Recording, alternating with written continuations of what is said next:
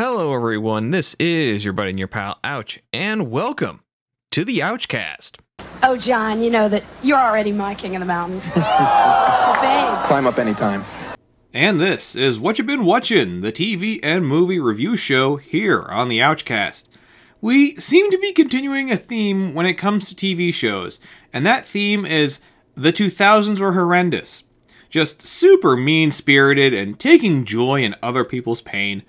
But if there's one group of people who love the misfortune of others, it's Japanese game shows. So, what happens when you mix a complete lack of humanity with improv and laziness? Well, you would get something like today's episode, as we are covering a show that would make most health insurance plans rethink their life choices. So, put on your helmet that won't protect you and get your lip sync timing down as we take a look at Most Extreme Elimination Challenge.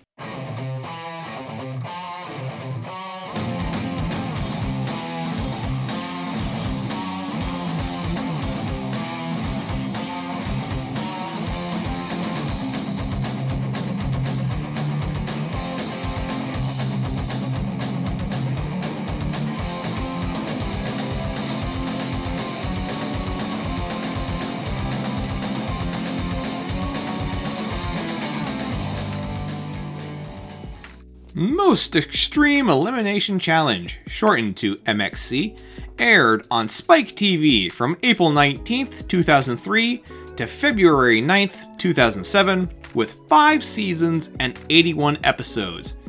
On this version, 2 wacky teams compete in the most non-traditional sports possible in order to see who comes out on top. That part is basically completely pointless to the real reason you watch this show, watching people get hurt. Small side note, there were really not a lot of injuries on this show. Hard to believe when people face plant into set pieces, but we'll get there. Everything of the series was released on DVD, except for like a live special, which was basically what would have been the newest footage shot in this time frame. And a Halloween episode got chopped up in the editing room because there were too many monsters from Ultraman for copyright lawyers to be comfortable with. Now, how many of you think that the expansion of cable television networks has provided the American public with a cornucopia of quality programming? Yeah! Well, you're wrong. We now have hundreds of channels, but they're all filled with crap. Now, when you talk about MXC, in the same breath, you have to talk about Takeshi's Castle, which was the original program where all the footage came from. From 1986 to 1990, Takeshi's Castle, starring comedian Beat Takeshi, was a game show in Japan where contestants had to compete in over-the-top challenges, increasing in difficulty and unfairness for a big cash prize, alongside its own cast of characters that viewers came to know and love. This version became somewhat of a cult classic and had multiple versions all over the world. The only sort of similar program that predates Takeshi's Castle is the British series called It's a Knockout, which started in 1966 and ran through 2001 with various revamps and specials, including It's a Royal Knockout, which is such a failure of a special. Long story short, that program made the British royal family start paying taxes for the first time. But here in America, there were 2 attempts to bring over the format, or at least the pain, pretty much straight from the source.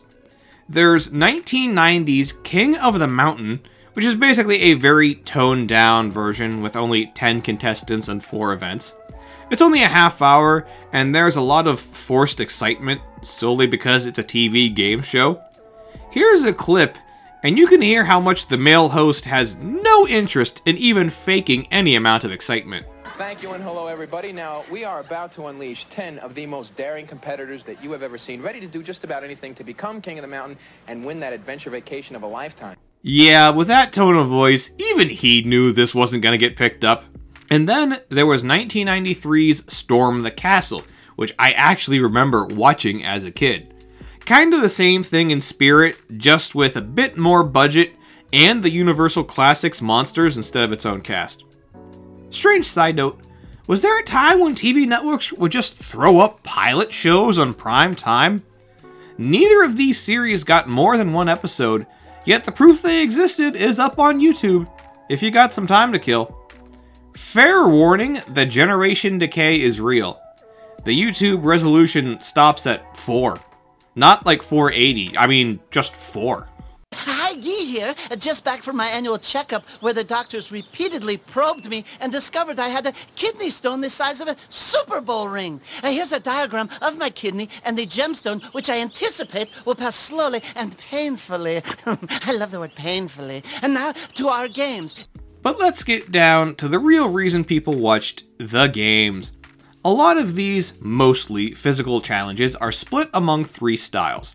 First, you have these skill-based challenges where you have no chance.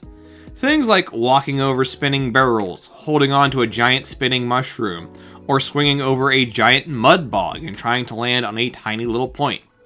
While not completely impossible, it's the fact that these people are getting one chance on a stunt which they probably didn't get to practice at all for, without even a strategy or even the idea behind the strategy.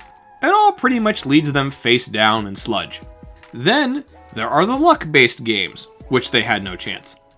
While not as physically challenging, there was still a very small chance to win. There were a handful of games where the contestant either got to choose what they wanted to do, or pull an option at random. For example, there was a game where it was basically sumo against random opponents, with the options ranging from like a former professional wrestler to like the wimpiest guy on staff stuffed into a weird full-body mascot costume, and everything in between. I also like the tug of war game, mostly because the range of opponents is even greater, like 5 of the biggest team members at once, a bulldozer, or even just a rampaging cow. And finally, there are the games that are just batshit crazy. Am I being the ugly American in the room? Probably. But I think they're doing it on purpose. I mean, what folklore is based on running across 12 slippery turtle platforms while being chased by pirates in neon spandex? Or the game where a mechanical bull is dressed up like a horny toad and you have to use a water pistol while riding it to spray a pink bat in the background, which is not a euphemism by the way, and if you fail, a giant pile of shit sprays at you with a fire extinguisher? Is there a life lesson there I never learned? I think my favorite of all these games was the one where they stuffed contestants into this capsule the size of like a yoga exercise ball, and then just rolled them down this giant pachinko board. I'm sure the level of panic, vertigo, and nausea was enough for them to go, let's just keep this one for special occasions. Right there. Wow. How do you know to do that? That's all part of professional fingering, Can, being able to anticipate the gesture of your opponent. Oh, there he is being lowered into the hot, scalding monkey urine. That was one of the things that was jumping out at me. I know I said earlier that there were relatively few injuries, but that doesn't mean there were no safety concerns. Just to establish a baseline, let's take America's more than likely well-known game show like this, Wipeout.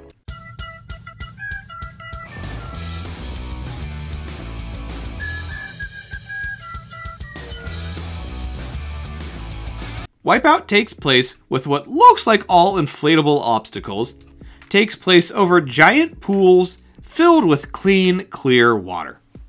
On the flip side, everything on MXC looks like it takes place over a World War I trench filled with artificial butter topping. And the thing of it is, they don't even look like they're that deep. You always see someone fall in damn near head first and then stand up pretty quickly, with the water usually about waist deep.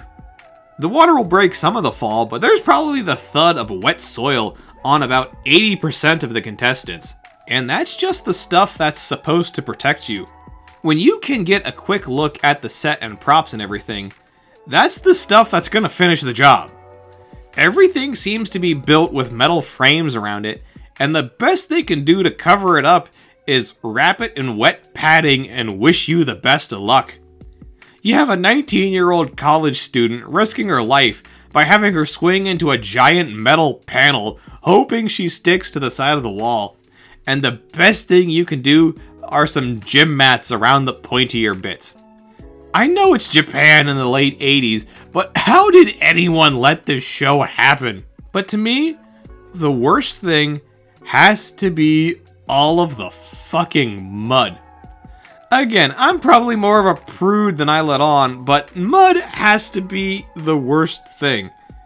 And it's in every show, where there's at least one game where everyone has to fall into it. Literally, everyone is already covered in it by the time they actually have to play their game. And it's never like a tiny little puddle.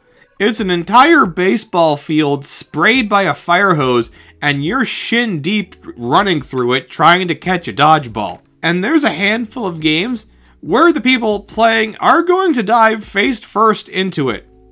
I'm going to need more of a grand prize than money to deal with that experience. Are you all right? You hit your nose so hard. Yeah, I'm fine. I may have a little snoogie on my nose. Oh, a snoogie? Oh. Let Dr. Gee check you out. I see something in there. Oh, A snoogie. Overall, MXC hangs in for entertainment purposes for a little while. This is probably one of the only shows that I can truly binge watch.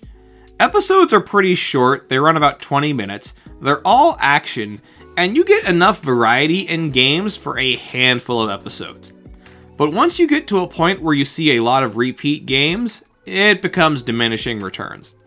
I watched through the first season and some of season 2, which were fine to watch, but when you look ahead at future episodes and they have the list of games, everything just sounds the same without a lot of variety. You kind of get over this show pretty quickly. Plus, when you don't get a lot of the wacky skits between the hosts and they're just sitting at the bench, that's almost like inside jokes that go on for too long, and your reaction is, yeah, that was a crazy car trip 6 years ago. The only real reason to keep these DVD sets is the fact that they put a full episode of the original Takeshi's Castle on each set. This is apparently noteworthy, as most of the episodes on YouTube seem to be the British version. Nothing wrong with that, but there's a whole lot of snarkiness in those episodes. With all that being said, I'm going to give Most Extreme Elimination Challenge a 6 out of 10. You know, you're a deeply disturbed individual, but always a pleasure working with you, Ken. Anyway, what do we always say? Don't get eliminated! Nose nuggets!